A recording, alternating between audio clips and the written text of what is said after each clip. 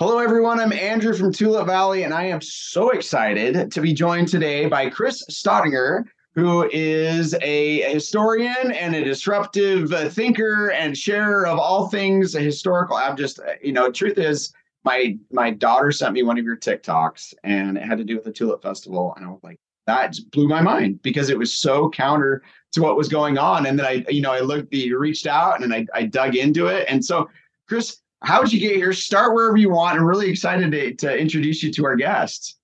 Well, first and foremost, thanks for having me on today. I really appreciate it.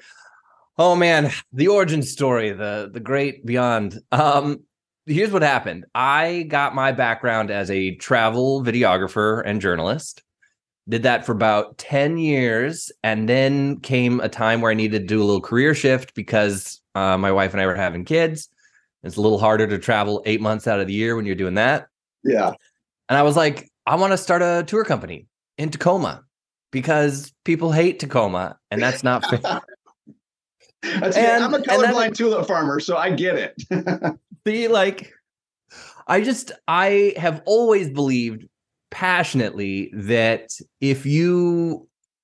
there's something about almost every place to love, and you just have to look a little bit deeper. I came of age. I went to high school in the Tri-Cities, another very hot button place throughout the state. Right. So I'm always been trying to just help people uncover the stuff that's really fascinating about that. And so the Pacific Northwest is my sort of domain where I really dig into the stories behind stuff. And I think history is polarizing, right? Yeah. As soon as someone starts in 1874, people just shut down. And I'm out. Yeah. So my goal is to keep people engaged by reminding them that this wasn't just a series of bullet points. These were very messy human moments in our not too distant past that have an effect on what we do today. Yeah, well, OSBI should hire you to completely redo the Washington State history class because seriously, my kids should get credit for Washington State history by watching your TikToks. So they're fascinating. I really do look forward to them. It's like, oh, I had no idea. I just the level of depth that you bring to things. And like you said, Tacoma, talk about deep stories and yeah, exactly. It's like kind of overlooked, but not. But you go statewide. I mean, you really do. You tackle. Yeah. And so do you do tours around the state, or are you just explore? I do. So yeah. My main hub is Tacoma, or I guess Pierce County. We go all throughout, like Steilacoom and beyond. But yes, I do tours throughout all of Washington State, sort of as one-off specialty events, especially when there's a place that I'm passionate about. I also grew up in Spokane, so I have a deep anchor there, and that's another just great town. Oh yeah. I was stationed at Fairchild, and we just absolutely loved Spokane and the idea of having forest. And growing up here in Western Washington, there's the dry pavement, or not even just in Seattle, it's dry pavement and wet pavement season. Here, it's a little bit different, but the idea of just snow, what a novelty. And yeah, we do live in a spectacular state and I love that you're with a history that is, I actually had people in the military, that were from Boston that would say, oh, my high school is older than your whole state. And it's like, yeah, but it's kind of, we studied that. But here you have to go below the surface level. And the history is fascinating. And so I applaud you for that. Thank you. I know that East Coast mentality, and I try and buck that pretty regularly because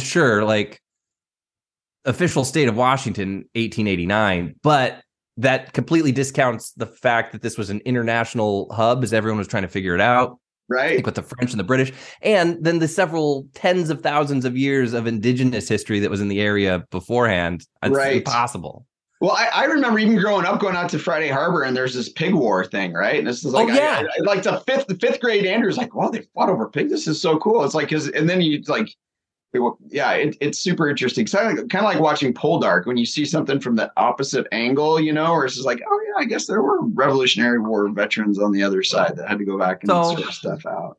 everybody's got their thing. When Boston can show me their active volcano, maybe I'll pipe down a little. Well said. Well said. Did you have in your lifetime a volcano that did just a little bit of? Could you imagine? I mean, somebody's going to get to imagine when it is that Rainier or Baker pops off, and won't that be fun to watch on TikTok?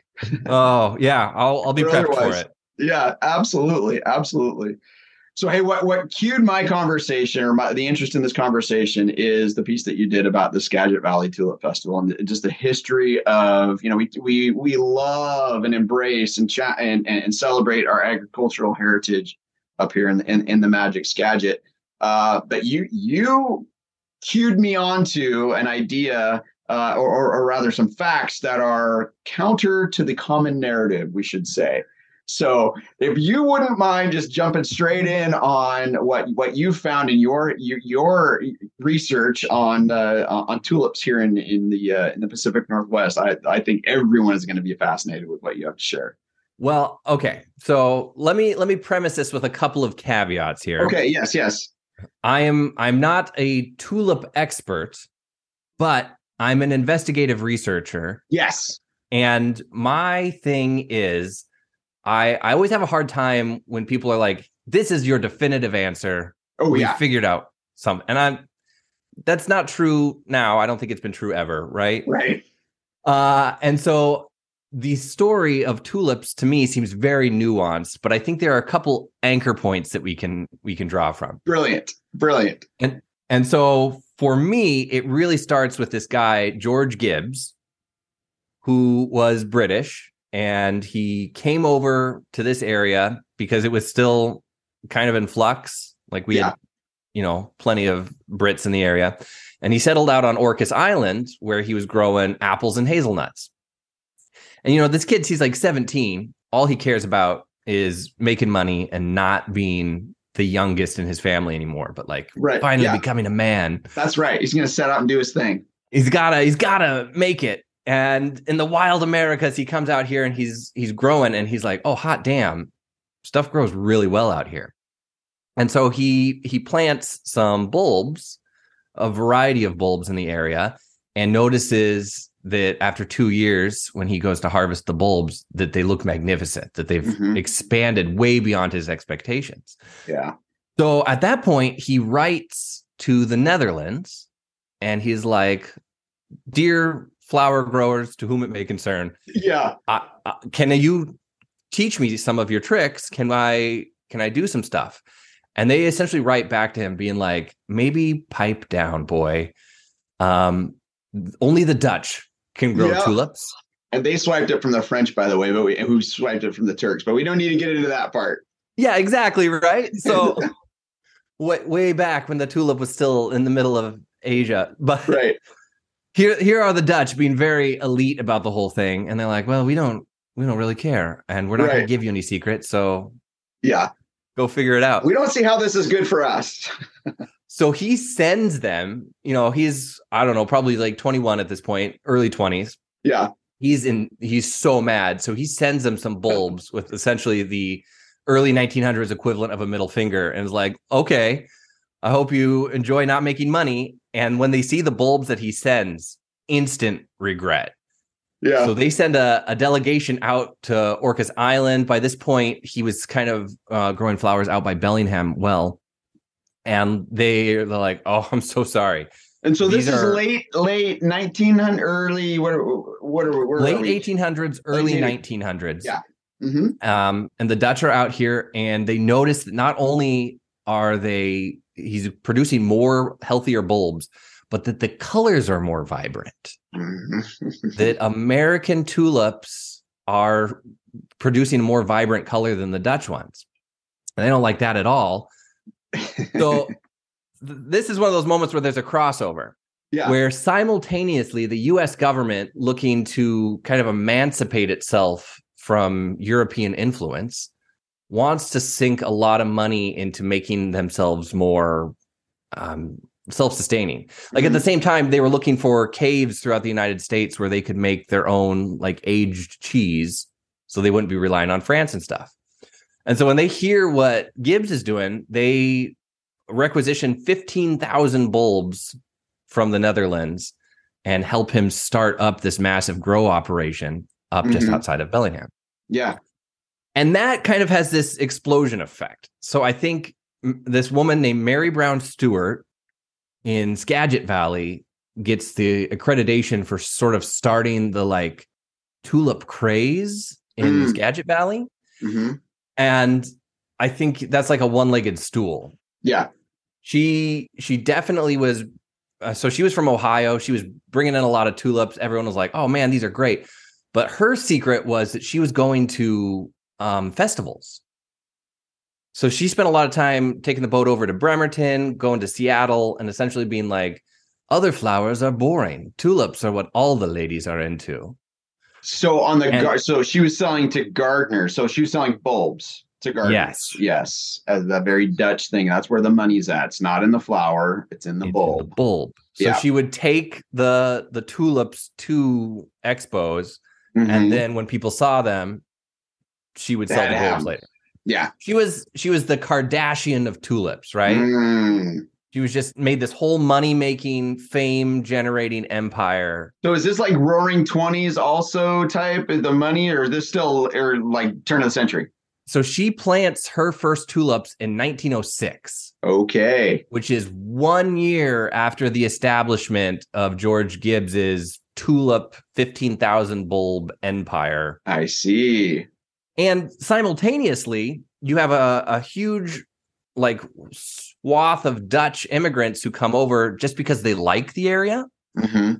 And they're kind of the first group that's like, oh, you live in a floodplain. We should dike the hell out of this thing. Right. So suddenly, Whatcom, Skagit Valley become like a little Netherlands with this fertile floodplain, really incredible weather for it. Mild winters, cool springs, and the flowers love it. They do love it. So I think somewhere in the middle there, right? There's that dark spot between George Gibbs, Mary Brown, and then like the Dutch immigrants, especially like out of Linden, kind of trickling down through the area. Right. Yeah. Where you start to see this tulip operation start off. But the thing that really kicks it into high gear above all else are cars. I mean, everyone had to travel around Puget Sound on like the mosquito fleet. As soon as they build roads that aren't just instant death traps by like 1920, and everyone suddenly has their own car and they're like doing road trips for fun. That's right. All these little towns are like, damn, we need some way to make money and get people to come here.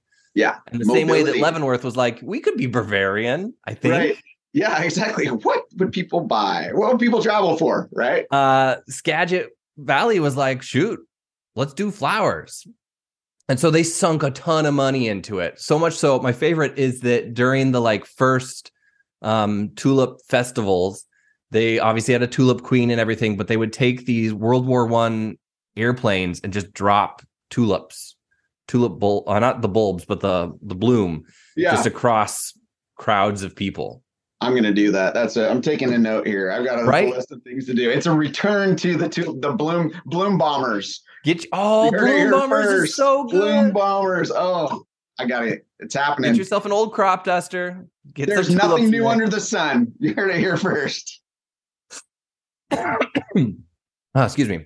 So yeah, I think you just see this explosion of interest and color, and then all of a sudden, now we fast forward 100 years, and I've heard from so many people since I did the TikTok. We're like, yeah, we grew up in Skagit Valley. We were born and raised with tulips. Our dream was to go to the Netherlands and see the beginning. And they go to stores there and turn over the package. And it's like, bulbs proudly made in Skagit Valley. Like, yeah. So I think you see this switch, right? So now the Netherlands, which is still the leading producer of tulips globally. Oh, yeah, by orders of magnitude. Yeah. Still really maintains a lot of that aloofness and secrecy, and I think they keep theirs in-house. When they want to sell them, they import them. They import them from your area. Yeah, I know. Sell them abroad. Yeah. Okay. So we get it up through in terms of mobility, and then so was it the First World War? Do we just did it kind of rotate out, or what happened is there were like 3 big freezes. I think it was like 1917 in there, 1925, and then by the 1930s, with the Depression and then another big freeze, nobody wanted to do it anymore. Yeah, the risk to reward ratio for this flower is remarkable, right? Right. It has bankrupted more people than it's made rich by orders of magnitude. See, so obviously the fiscal decision was to cool it for a little while, and in a very tulip worthy moment, they go underground for quite some time. Yeah. It got so while that's what we say. It topped. You have to top it in order to maintain for it to come back, so it can put its energy into something else. So it had a period of being topped before it came back, and that was a long period. And it was. Yeah. I think it's interesting because you can see that it starts to cycle back up, because at the end of World War II, we got a ton more Dutch in the area. Yeah, and in fact. Yeah, like the Dutch government was even incentivizing people's travel, being like, hey, go to America. Right.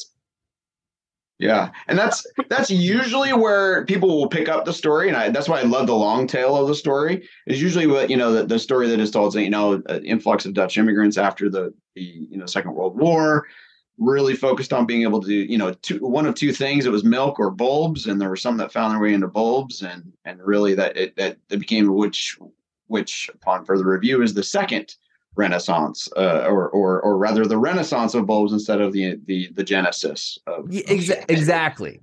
Because I know there was a bulb salesman from the Netherlands who moved to New York and was like, this city sucks.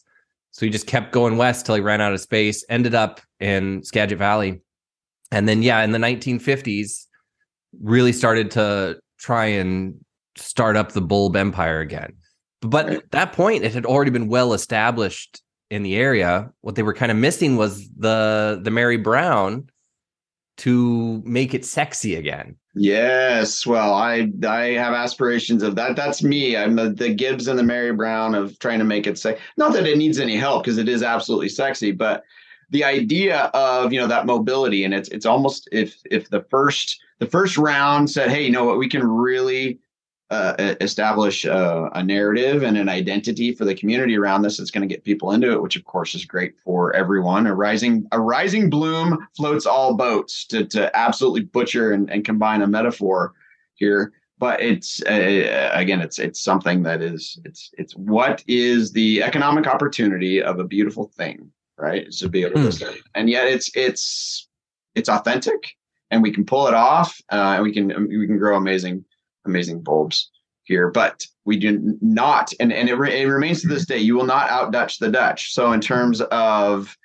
the economies of scale and the global reach, and a lot of people don't know this, but they're actually, they'll start some of these bulbs on the plain or on the steppes of the Serengeti, right, in Africa, and then finish them in Holland, and then ship them over here, and because there's 2 things that the 3 things the Dutch do amazingly well. And 2 of them are growing tulips and shipping, and the other is figuring out how to make money on the shipping and the bulb. And so, but what one of our opportunities really is to lean into our natural beauty, which has been around for literally ever, and then to be able to say, hey, here's something that we can capture with the tulip. So that's brilliant, honestly.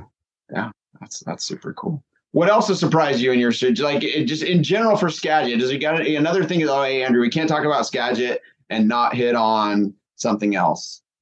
It's always just astounding to me how I think people always assume that we've come so far. Yeah. In everything, but like the same problems that people have had with flooding and the dikes continue to plague Skagit Valley to this day. Yeah. 100 years of technology and innovation, and we're still struggling to figure out how to hold back this giant river, which, has its ups and downs. That was one of the things that ended up contributing to the great success of tulips in the area. But it's moments like that where I'm like, let's not get too cocky, guys. we've got a lot to still learn from the area. Oh yeah, no, the weather is, and there's no crop really whose economic interest is so anchored in because of the it's just multifaceted, right? And so I could have amazing weather, like growing weather, like for instance, right now it's nice and cool. Flowers are coming up nice and slow, but people have on their calendar that the first week in April they want to come to Skagit Valley to see miles and miles and miles, or acres and acres and acres of green tulips, because they haven't popped yet, right? So we don't have the color. So Mother Nature is absolutely in charge, and it is that maritime, it's that cool maritime, climate that makes it so that we can do this. We have amazing, soils, and yet she will remind us that she's in charge, and so I think there's something kind of magical about that. I think it would be nice to have a return to, instead of being so bound by a calendar, really living our lives kind of by the seasons again. Yeah. Oh, absolutely. No, we talk about, I've kicked off this thing, at least with our team, is I want to make the Skagit Valley Tulip Festival the Coachella of spring. Oh, man. It's this thing where it's, if you can, here's where you go. It is ground zero. Tulips are the pumpkin spice of spring. They are, right? It's like everybody, 100%. It's like Easter Bunny is terrifying, so we can leave that out, right? But the fact of the matter is you cannot have spring without tulips. And so here's somewhere you can come and be surrounded by and enjoy a really intimate experience. We connect through color and all of the other fun stuff. Now, switching gears a little bit, in your neck of the woods, there's a daffodil festival. So talk a little bit about the daffodil, the Pierce County daffodil. I don't even know what they call it these days, but my wife and I, so we go back, my wife, Holly, is from Puyallup. And so she would say that, oh, no, we have a daffodil festival. It's just like the tulip festival. And I would smirk and with borrowed Dutch attitude and say, oh, that's so cute. You have daffodils. And now I think they import those daffodils from O'Connor, but that is beside the point. But anyway, so just a little bit about the Pierce County daffodil. Let me make a case for the humble daffodil. Okay, yes. All right, yes. While it lacks the refined beauty and splendor of the tulip, it is that aggressive late night friend that you want telling you to rally, right? So, yes, I call them trash flowers, right? Because they grow in the median with the beer cans, right? And the deer won't even eat them. But every maiden needs a handmaiden, and that's why God created daffodils. They come earlier. They're not quite as, but now I'm going to get so much hate mail about this. I actually I love and enjoy daffodils. However, they're a far second to my I'm just saying where the tulip needs time to like put its face on and show up to the party, the daffodil is that hot flower that shows up early, right? Like it is. Winter is dragging on way too long. The daffodil is there first to be like, listen, winter sucks. Let's do something. That is so true. And that's why I love that is in fact the symbol of my South Sound friends, right? Yeah. You're just going to show it ought to be and is well established. That's South Tacoma, from Sumner to Tacoma to you name it. That's what I expect. It is and the tatted friend that you really want at the party. More than anything, right? And like that's the thing about the daffodil parade and everything, is that it shows up early in the year. Yeah. Like it's very rare to have our daffodil parade not just covered in the thick gray sleet. Right. Yeah. We're doing it anyhow. Because by God, we're going to change this calendar. That is absolutely it. Just lower your head. And it is the Grit City flower, right? It is. That is fantastic. I love that. It's the sentinel that guards us from the ever encroaching winter. That bright yellow wake up to be like, oh, I guess we got to go back to work, right? Yeah. You're spring and planting. And it's just out there. You won't see any other flowers yet. Just the daffodil holding the line. There it is. That's I love it. So Chris, this has been so fun. Anything else that you'd like to share with our audience before we close this out? I mean, oh man, don't get me started. I will just go for ages about everything. And on that, right, how people can find you on TikTok and find out more about your business. If somebody wanted to book a tour, what's the best way for people to both enjoy your the what you do, which I think is phenomenal. Again, literally everything is just pretty gritty tours. The pretty and the gritty tour. That is, and we're gonna have to go into a logo redesign to get you a daffodil for that, because that is the pretty gritty. So when I have I'm gonna get a t-shirt made for you. Instead of trash flower, I'm just gonna get the pretty gritty on for some daffodils. We are both. We embrace both sides. I love it. Yeah, TikTok, YouTube, Instagram, everything. Great. Pretty gritty tours. Well, you're moving the needle, and I appreciate that. And you're going to add to the enjoyment of all of our Tulip Festival guests and anybody else who listens to that. I deeply appreciate your time and sharing your background and interest and research. It's been a lot of fun. So I'm going to have to go back, and now I need to get a bloom bomber. I need to name one of my cows Mary Brown and Joe Gibbs and all that other fun stuff. So you need like a tulip cannon, I think, is something that could really, yes, writing that down. Tulip cannon. Oh, you don't have to get me started. We'll have it all. Listen, I'm here for this. All right. Well, you got to come up, because we've got passes set aside for you and your family. So when you get up here, you'll walk the many miles of tulip trail that we've got set up this year. So outstanding. All right, everyone. I'm Andrew, and I've been joined today with my friend Chris, and we have absolutely destroyed the common narrative around tulips. And actually, we've added we've added the prologue to the common narrative to tulips. But the fact of the matter is, tulips are fascinating. The history is fascinating. The present's fascinating, and the future is the best is yet to come, because we're gonna make it. So nothing new under the sun, but we could use some sun this year to get these flowers a little bit out of bed, but it's all good. So thank you for joining us. And of course, do the like, share, and everything else that goes into this. Let's get the word out about this great podcast. So thanks. Thank you.